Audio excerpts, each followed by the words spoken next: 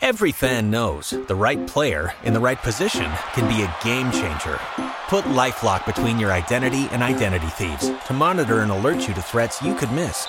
Plus, with a U.S.-based restoration specialist on your team, you won't have to face drained accounts, fraudulent loans, or other losses from identity theft alone. All backed by the LifeLock $1 Million Protection Package. Change the game on identity theft. Save up to 25% your first year at LifeLock.com/aware.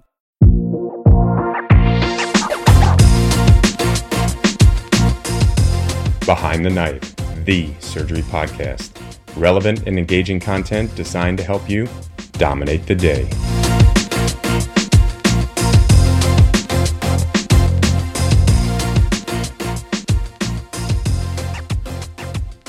Welcome back to Behind the Knife, and I'm excited to say today is another installment of the Big T Trauma Series. My name is Patrick Georgioff, an acute care surgeon at Wake Med in Raleigh, North Carolina. And joining me today are two of my former co-fellows at the home of Big T Trauma, the University of Texas in Houston. We've got Dr. Teddy Puzio, who is currently faculty at UT and assistant PD for the Acute Care Surgery Fellowship, and Dr. Jason Brill, who's currently living the life in Hawaii and serving with the Marine Corps unit, and part of his time is devoted to the U.S. Indo-Pacific Command as its trauma medical director. Now, we got a very serious topic today, and that's brain death. And this is a complex situation. The diagnosis of brain death adds to what is already, an immensely complex scenario and what is inevitably a devastating situation for family and friends. And patients and their family deserve clarity when it's needed most. And that's why a very thorough understanding of brain death and its diagnosis is so important for healthcare providers and so important for trauma surgeons and residents, fellows, everyone. And I should note that what we're talking about today, what we're going to discuss is brain death in the adult patients only. There certainly are some nuances when it comes to diagnosing brain death in the pediatric population. We should probably start off a little bit, in the beginning with a bit on pathophysiology of brain death. So the brain injury results in brain swelling and increased intracranial pressure. This leads to compromised blood flow to the brain, and then this just further perpetuates the hypoxic injury. Once the intracranial pressure exceeds the mean arterial pressure blood flow to the brain, the flow completely stops entirely. At that point, the brain may herniate through the foramen magnum. Is essentially how it works. A vicious cycle. Patrick, thanks for having us on such a light and cheery topic. But I'm with you in that you really need a very good understanding of this because it's very misunderstood, I think, by the lay public and honestly, even some providers. So to take Teddy's discussion of pathophysiology a step further, normally the brainstem is the last part of the brain to suffer irreversible anoxic injury. At least that's what you're going to see the majority of the time. And when that happens, there are also a multitude of homeostatic disturbances that accompany that last step that leads to the diagnosis of brain death. And you can see that in terms of hemodynamic instability, endocrinopathies, hypothermia, among others. Yeah. And what's really interesting is the concept of brain death came into existence only in the 1950s. And that was after the introduction of positive pressure mechanical ventilation. So prior to that, brain dead patients would rapidly succumb to hypoxic arrest. And the first widespread clinical definition of brain death, which was known as the Harvard Brain Death Criteria, was published in 1968.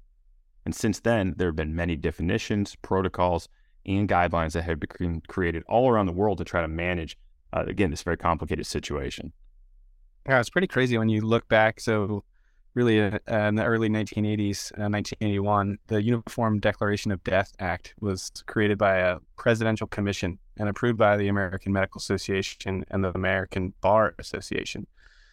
So the term UDDA states, an individual who has sustained either 1, irreversible cessation of circulatory and respiratory functions, or 2, irreversible cessation of all functions of the entire brain, including the brainstem, is dead. It goes on to say that determination of brain death must be made in accordance with accepted medical standards, which leaves that interpretation. Broad interpretation. Yeah, so that's the UDDA, but unfortunately there is not a single nationwide code or statute that covers this. Fortunately, all states, including the District of Columbia, have adopted the UDDA, at least in the premise of how to state someone is dead via the route of brain death. I should mention, though, that many states have added additional regulations, including how and when this can happen, number of exams, et cetera. And we'll get into the details of that in a second. So as with a lot of the podcasts that we do in the Big T Trauma series, defer to your local regulations, hospital protocols, and state law, especially in these cases that it's not perhaps as straightforward as others. Yeah. And there are a few parts of the Uniform Declaration of Death Act that deserve some farther emphasis. So the first is that the brain dead patients are just as dead as the patient whose heart has stopped beating. And that's critical to understand. And it seems, again, for good reason, that the lay public is often confused about that. And as Jason mentioned too, sometimes even within the hospital, there is some confusion.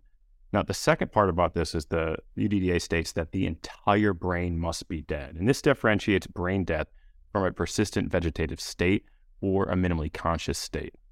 Okay, and the third, this statement that determination of brain death must be made in accordance with acceptable medical standards.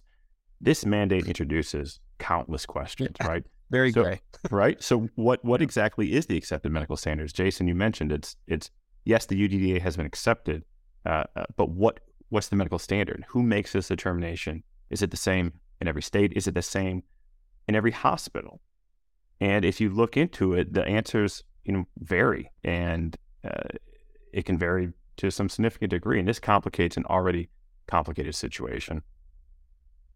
Yeah, so fortunately, there are some standards, though, that we can go back and rely on. So for a number of years now, the gold standard in the United States, this is something that was published in 2010, originally from the American Academy of Neurology, or the AAN. And this document really served as the basis for hospital policies and guidelines, or at least we hope it did in most situations. That's been my experience, at least. And while useful, the AAN guidelines still have left some questions unanswered, which again we'll go into in as much depth as we can on the podcast here.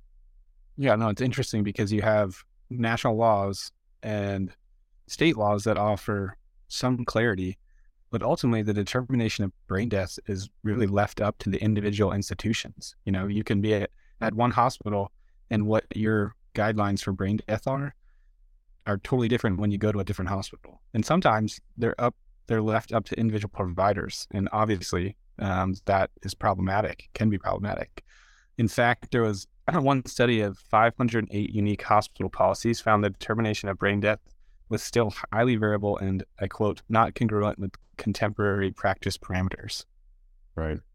And the determination of brain death is understandably difficult for loved ones to process, but it is definitely made more challenging when the process is mishandled. And there are countless examples of incorrect diagnoses, poor communication, and legal challenges that have all made their way into the media. And these stories definitely fuel public distrust. And for example, this is a clip from a production called Real Science Radio.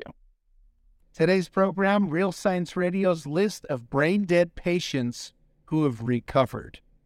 Brain dead and recovered. Bob, this is going to be a great topic. These are actual patients, right, in hospitals who have been diagnosed as brain dead, and they've recovered. It's supposed to be impossible. It is.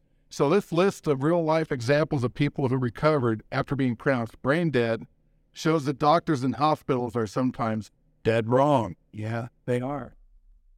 All right, despite all that outrageousness, it's really, really important to note that there is not a single documented case in which appropriate application of brain death testing led to the inaccurate determination of death. And no patients had return of any type of brain function, including consciousness of any kind, brainstem reflexes, or even ventilatory efforts. So when appropriately applied, the criteria and the guidelines that we're going to talk about are extraordinarily accurate in diagnosing a patient as brain dead. Okay, so let's fast forward a decade later. We talked about the 2010 AAN guidelines.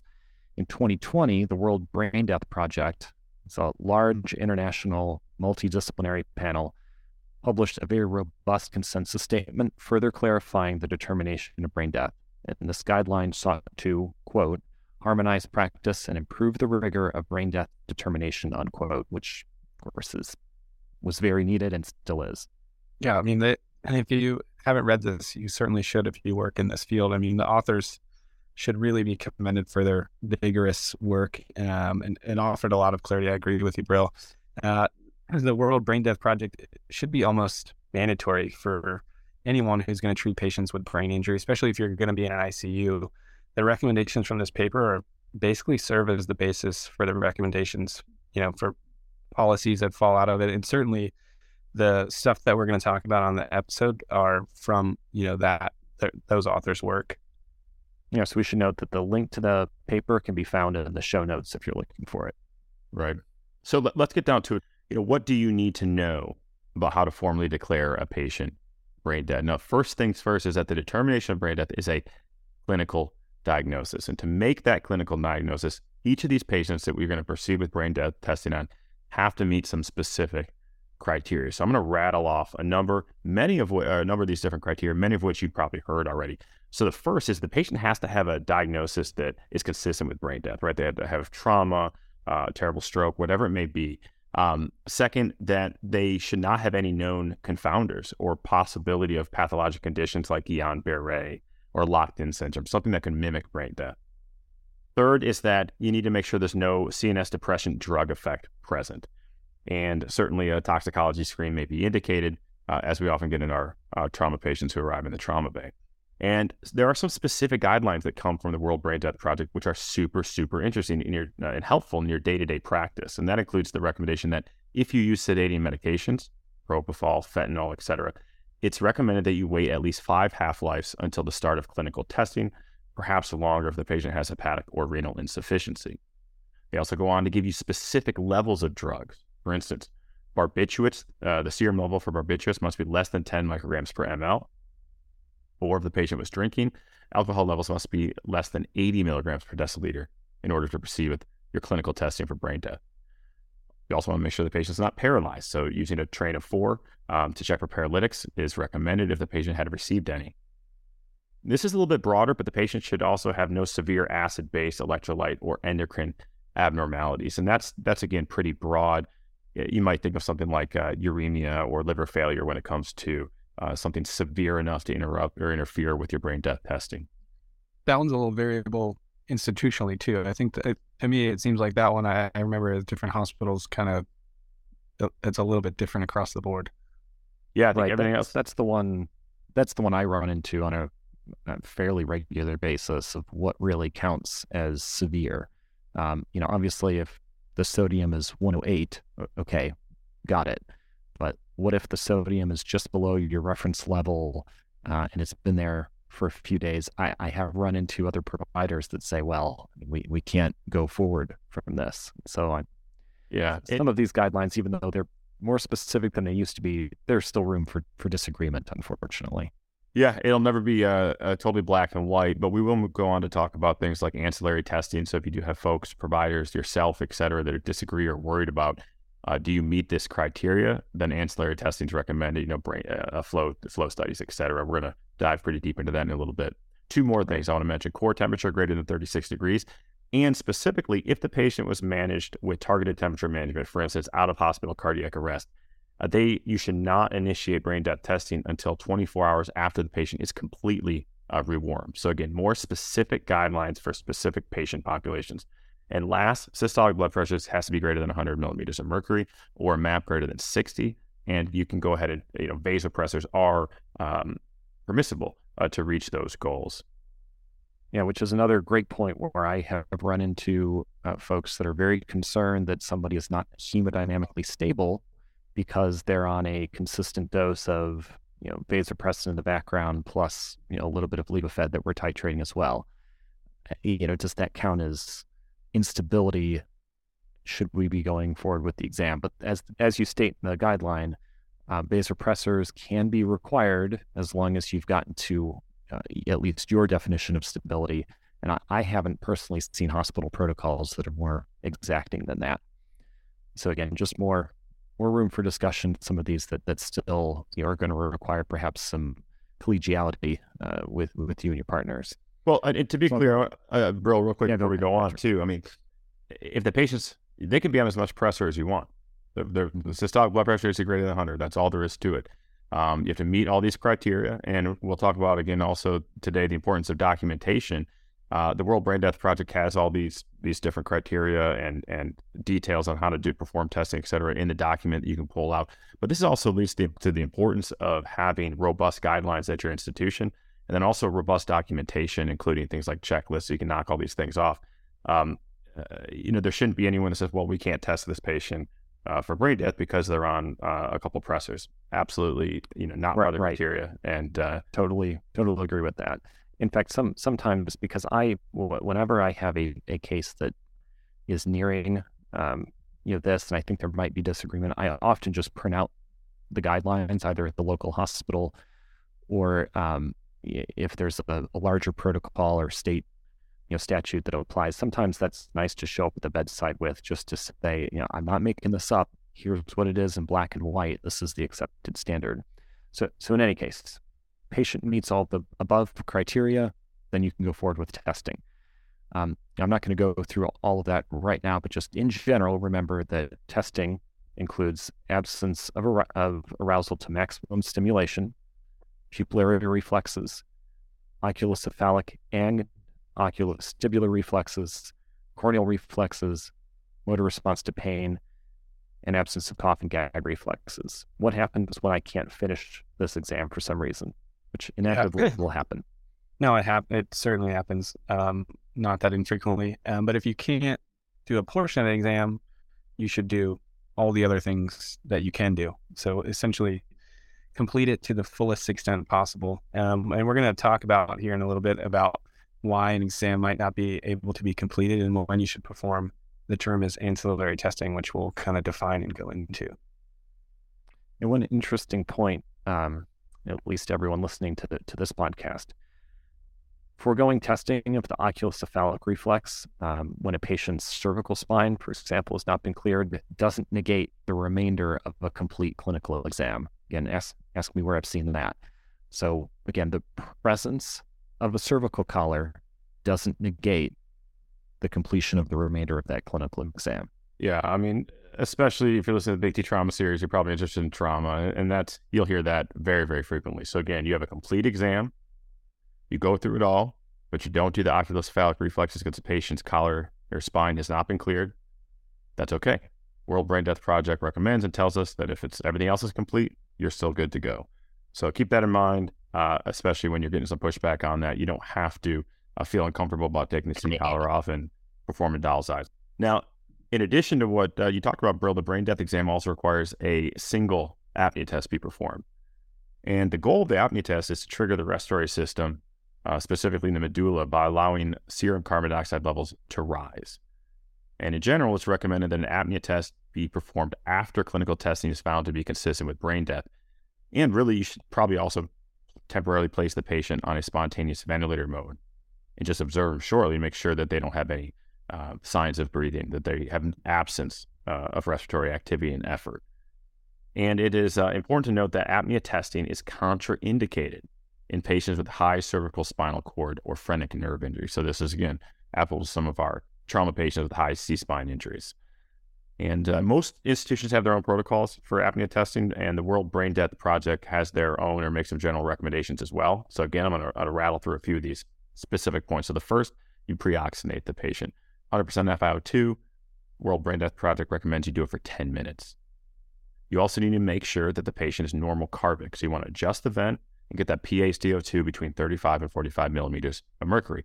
And you have to prove that with a gas before you embark on your apnea test. And interestingly, the patient is also going to be oxygenated, typically via a tracheal cannula. So you physically disconnect the vent and put a oxygen cannula down into the endotracheal tube and essentially to the level of the carina, or at least into the trachea, running oxygenation to the patient. Yeah, blow-by oxygen. So if you haven't seen this before, it's very, very simple. The nasal cannula just goes right over whatever airway you have in place, and you turn up the flow of oxygen, so at least that there's some blow by to maintain your oxygenation during the test. Sorry to interrupt, Patrick. No, yeah, and there's lots of different ways to set it up, but again, most of the protocols will have whatever the local preference is. And what you're shooting for is a PaCO2 that's greater than 60. All right, that's your trigger to say that you've had a successful apnea test. Now, unless the patient has pre-existing hypercapnia, in which case you want your PaCO2 to be greater than 20 millimeters of mercury above the patient's baseline. And if you get to that mark, PaCO2 of greater than 60, and the patient doesn't breathe, that is consistent with brain death. Now, there are reasons that you might need to abort the apnea test, and that's if there's spontaneous respirations, that patient's not brain dead. Or let's say the patient becomes hemodynamically unstable, or their oxygen saturation drops to below specifically 85%, or they have an unstable cardiac rhythm. All these are reasons to abort the apnea test. And if the remainder of their exam, again, presuming they're not breathing, is consistent with brain death, that's when you proceed with ancillary testing. Now, when you draw a blood gas when performing an apnea test, typically 10 minutes after you started. One of the other confusing topics is the number of exams. So are we obligated to perform multiple exams on these patients? Yeah, so yes and no, I guess, is the answer to that. The number of clinical examinations required to pronounce a patient brain dead, unfortunately, varies by country. Okay, that one I'll accept. State, a little more complicated, and even institution. Going back to the World Brain Death Project, they state that a single clinical examination and a single apnea test is the minimum standard for declaring brain death. Now in the U.S., some states then go on to stipulate the number of exams that must be performed. Throw out a couple of examples. California, Florida, Iowa, Kentucky, they all require 2 physicians.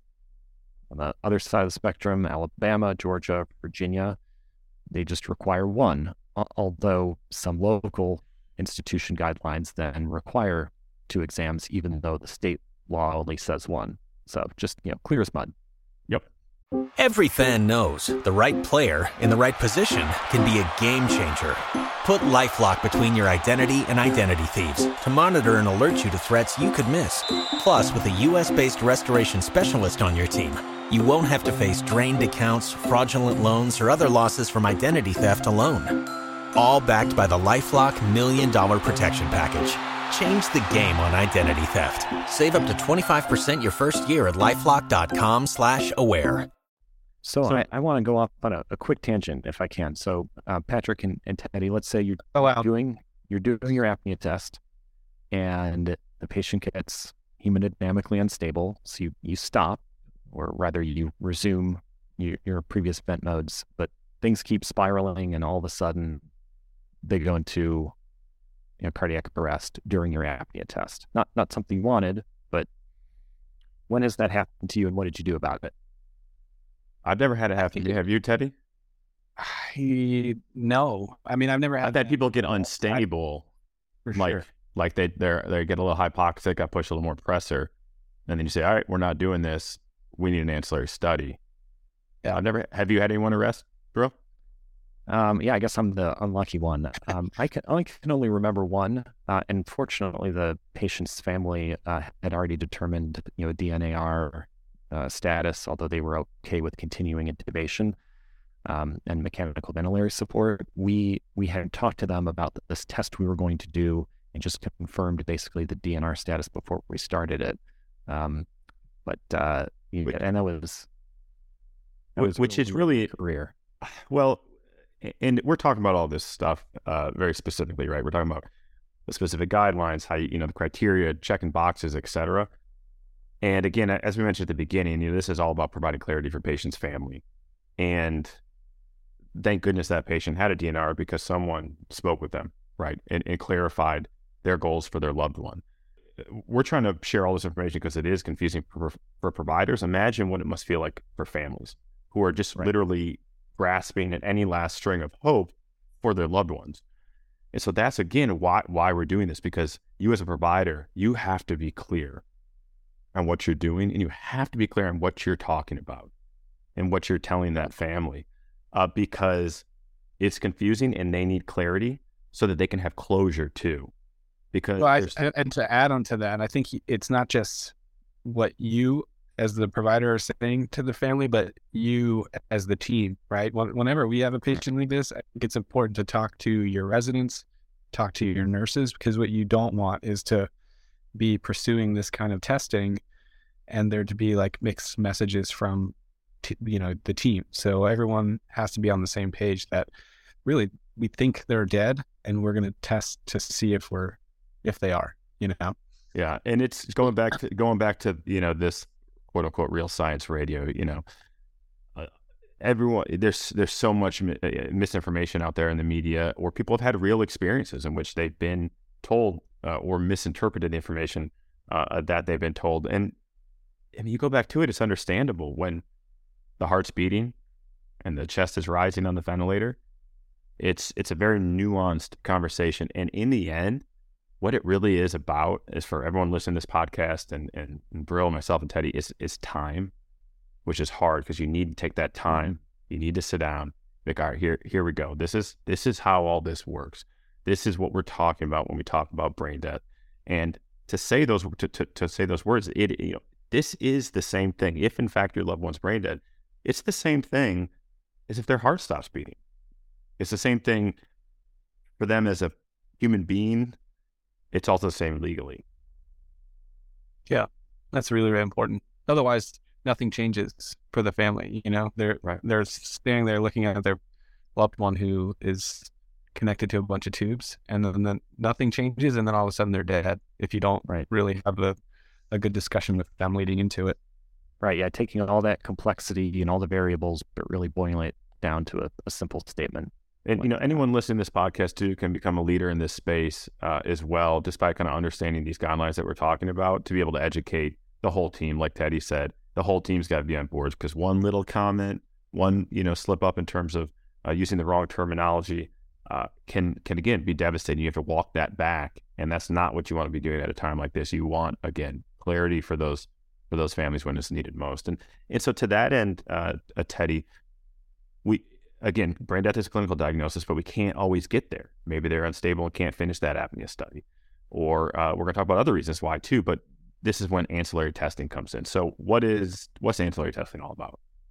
Yeah, so ancillary testing is something that you're going to pursue when a patient doesn't meet the clinical criteria for establishing brain death, but they have an exam consistent with brain death. So what does that mean? Well, there are confounders that may interfere with a complete clinical brain death exam. I'm just going to go ahead and list off a few of those. So if you have a patient who has cardiorespiratory instability that does not allow you to complete the apnea tests, like we talked about, you need to do an ancillary test. If you have patient with injuries that don't allow you to complete a full clinical exam, let's say a spinal cord injury or severe facial trauma, or they have, really severe orbital swelling and you can't see their eyes. Yeah, that's a really common one, right? A lot of our patients have terrible facial fractures and they have the worst shiners, and you can't pry their eyes open. Well, you can't complete that clinical study, even if it's something as simple as just, some periorbital fractures that led to a lot of swelling. That's totally true. We see that. I feel like it's not uncommon, especially when these patients have terrible head trauma. A few other ones to mention: hard to correct metabolic abnormalities like severe uremia or hyperammonemia. Those are, that gets into like questions about dialysis and stuff. Like sometimes it's just a struggle on how long are you going to really work to fix these metabolic abnormalities. The other things that make it difficult, if you have sometimes if you have central nervous system depressing medications with a really long half-life, we talked about above, like Penobarb, you may have some conditions that may mimic brain death, including locked-in syndrome and severe neuromuscular disorders like EML or Guillain-Barré. Yeah, rare, but something you want to be aware of for sure. And there are other issues that may prompt ancillary testing that kind of go beyond that. This includes patient family preference, for instance.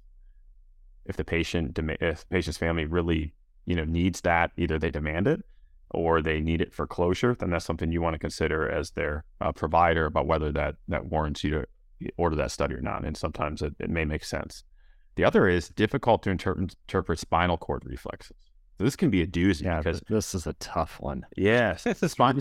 No one ever tells you about this. This is tough. Oh my gosh. I mean, how many times have you come in the room and you have maybe you're at the bedside and having a tough conversation with the family. You're talking about this very topic, and a loved one will be holding the hand and be like, honey, squeeze my hand or whatever, and their hand will move, and you're like, oh God, like twitch, and you're like, yeah, oh, and they'll look at they're squeezing my hand, and you're like, yeah, gosh, that's not really what that is, but that's because spinal cord reflexes can occur in the studies range. The lowest one I saw was 13%, up to 75% of brain dead patients. I think it's probably on the higher end because you see those movements, and they can be simple. They can be simple movements of the extremities, twitches and whatnot here or there, but they can also be complex, and that can include things like head turning or even the Lazarus sign, like the triple flexion where they're rising up out of bed. And if you look at again, kind of referencing back to the media, if you go and want to start, you Google, brain death or controversy or whatever there is about it, what you'll see are home videos from families showing patients who are having complex spinal reflexes, spontaneous movements.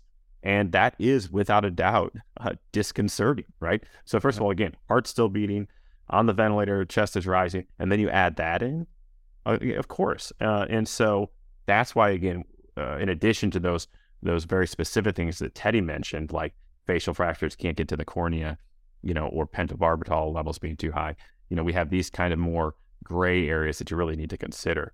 And so, Brill, what are the options when it comes to ancillary tests? Okay, so 2 types of ancillary tests. First type are those that evaluate blood flow to the brain. The second type are those that assess electrophysiologic function. So examples of the latter would be EEG or somatosensory audio or visual evoked potentials, something in that category.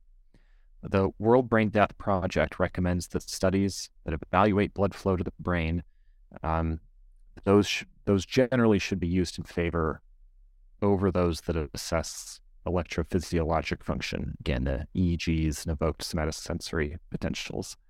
The most commonly used test of all of this is a nuclear medicine flow study, and then to a lesser extent, in some places, you'll see transcranial Doppler ultrasound. While CTA and MRA have been used to diagnose cerebral circulatory arrest, the World Brain Death Project suggests that these modalities not be used until further research is performed. So actually, those are, even though they're like low-hanging fruit, we use them for everything else. Not really great. Not in this case. Well, in the initial studies are actually pretty promising, but they're just, you have to be very, very sure. So there's going to be more studies, and once those studies are complete, you'll probably in the not too distant future see the use of something like CTA.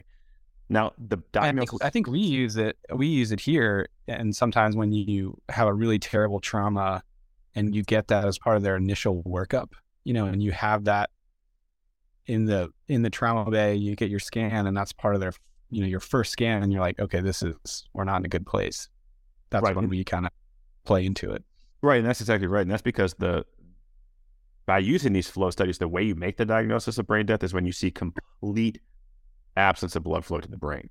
So if you're in the trauma bay and you're, you get out of the trauma bay and get to the scanner and they have complete abscess on their CTA neck and head, well, sure, that's a bad thing. That's a bad sign. Now, here's something that's interesting too. I want you to kind of just think about this. And so it's important to note that loss of flow defines loss of function, right? You have no blood flow to the brain, there's no function of the brain.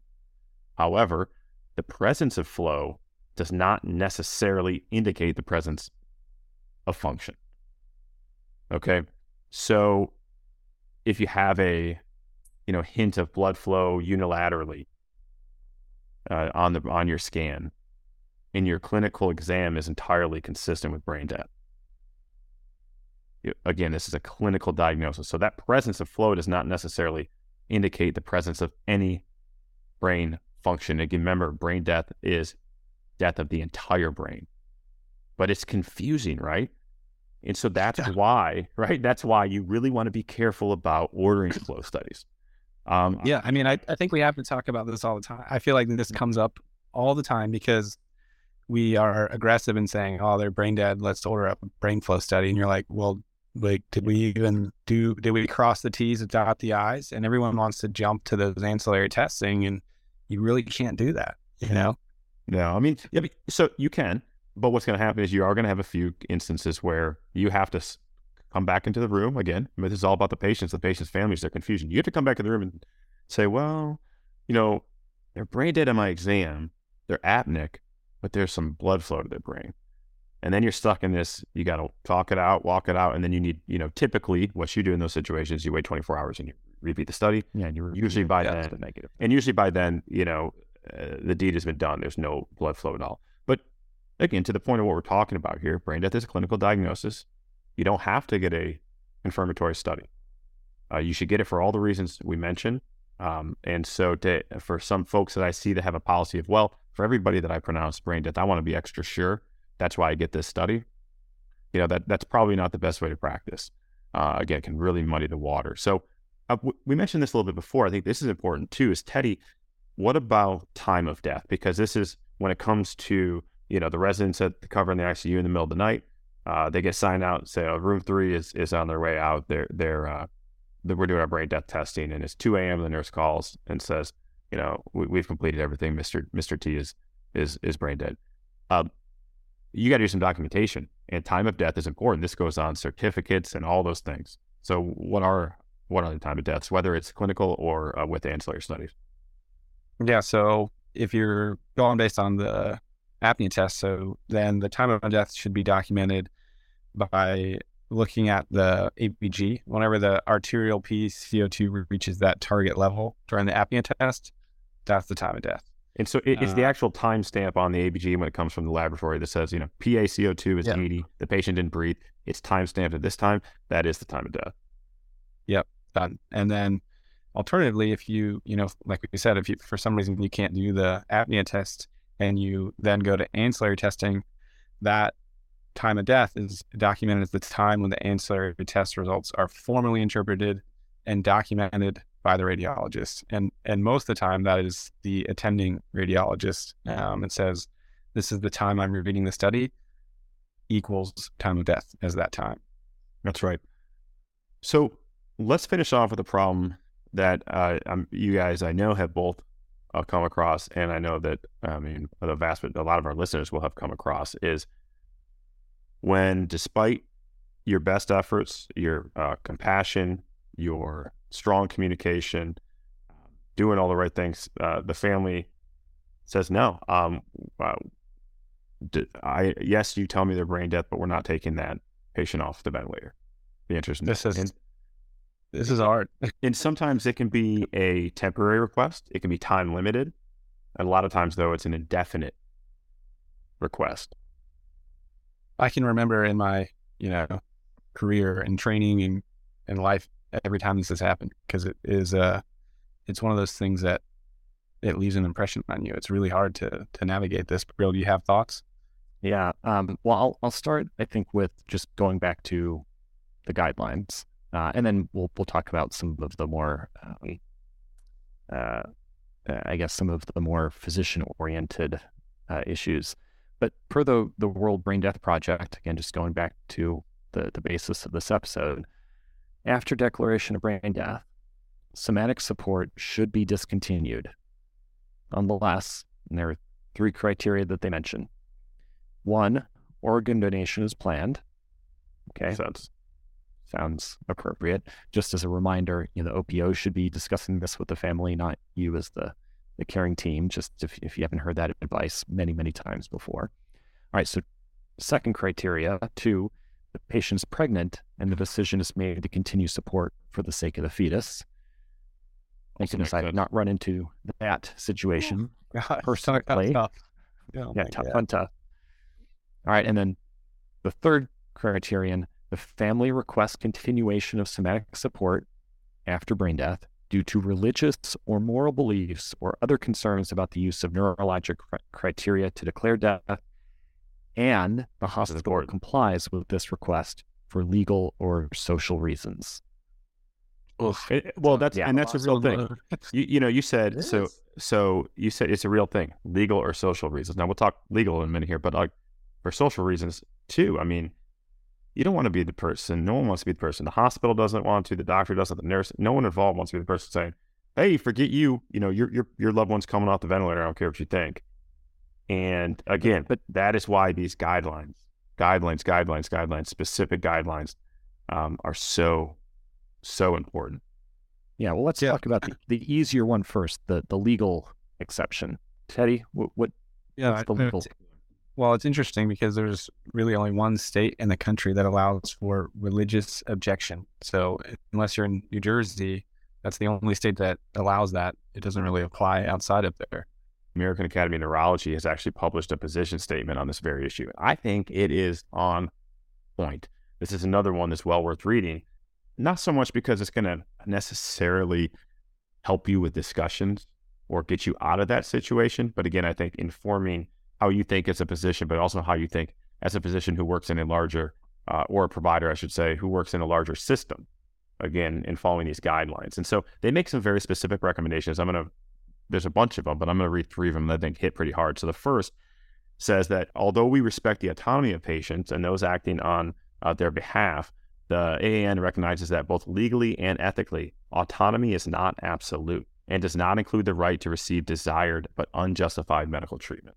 Patients, loved ones do not have absolute autonomy to demand unjustified medical treatment. The second is that there's some harm or potential for harm to the patient, to the family, or the patient's healthcare team if you have indefinite accommodation of these requests to keep the patients on the ventilator.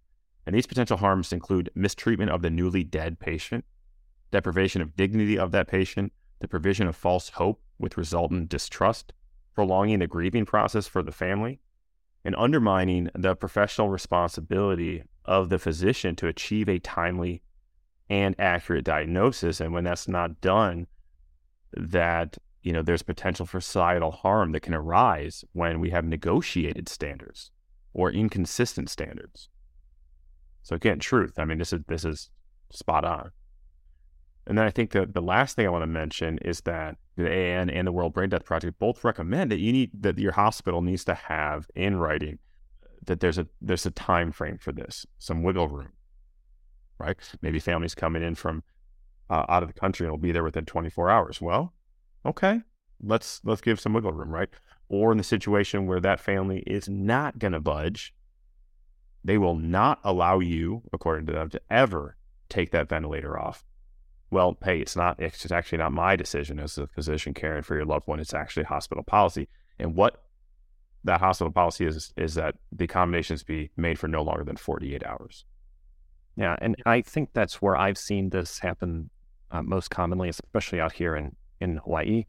Sometimes there are family members not just flying from a neighboring island, but from Samoa, flights that are not all that easy to get. And so, perhaps that has some differences depending on the location that you're at. But I agree, it's nice to be able to point to something in writing, as we've said a few times before, print it out.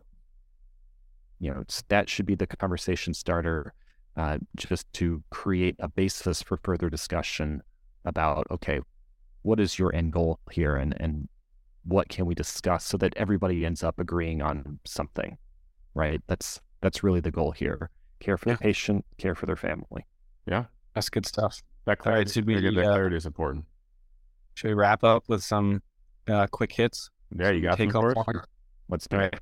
Okay, so number 1, when it comes to death, irreversible cessation of heart and lungs, aka your heart stops, your respiratory arrest, is the exact same as irreversible cessation of the function of the entire brain. So brain death is equivalent to death.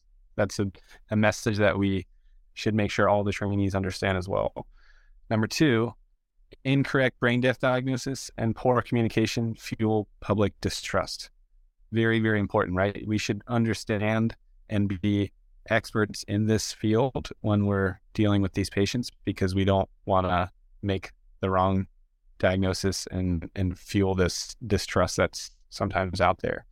And then the third thing I think I want to remind everyone is that brain death is a clinical diagnosis, and there's minimal criteria for testing which must be met before you actually start testing. All right, and then I've got what you got. 4 more to wrap it up. Presence of a cervical collar alone does not negate otherwise complete clinical testing. Okay. Don't be lazy. Don't be lazy.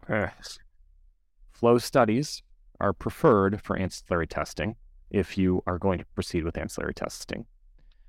Loss of flow to the brain defines loss of function, but presence of flow doesn't necessarily indicate presence of function, which is why you need to think about ordering those ancillary studies before you just go ahead and hit the button. And finally, somatic support should generally be offered for no more than 48 hours after the time of death, however it was determined. Fantastic. So thanks everyone very much for listening to Behind the Knife. It's fun, man. Yeah, and for listening to the Big T Trauma Series. Jason, Teddy, it's always a pleasure to have you on. We love talking about trauma. We've got some great episodes planned for the future. These will continue regularly, so I hope you enjoy them. If you are listening to Behind the Knife regularly, please do us a favor.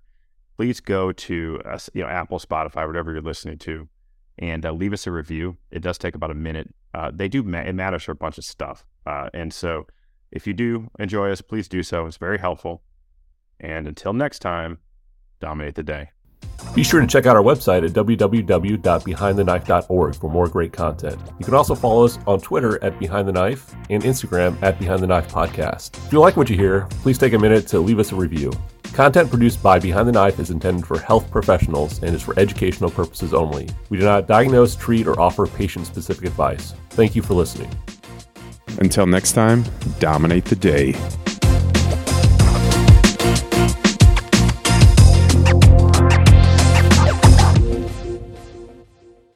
Every fan knows the right player in the right position can be a game changer. Put LifeLock between your identity and identity thieves to monitor and alert you to threats you could miss. Plus, with a U.S.-based restoration specialist on your team, you won't have to face drained accounts, fraudulent loans, or other losses from identity theft alone. All backed by the LifeLock $1 Million Protection Package. Change the game on identity theft. Save up to 25% your first year at LifeLock.com/aware. Every fan knows the right player in the right position can be a game changer. Put LifeLock between your identity and identity thieves to monitor and alert you to threats you could miss. Plus, with a U.S.-based restoration specialist on your team, you won't have to face drained accounts, fraudulent loans, or other losses from identity theft alone. All backed by the LifeLock $1 Million Protection Package. Change the game on identity theft. Save up to 25% your first year at LifeLock.com/aware.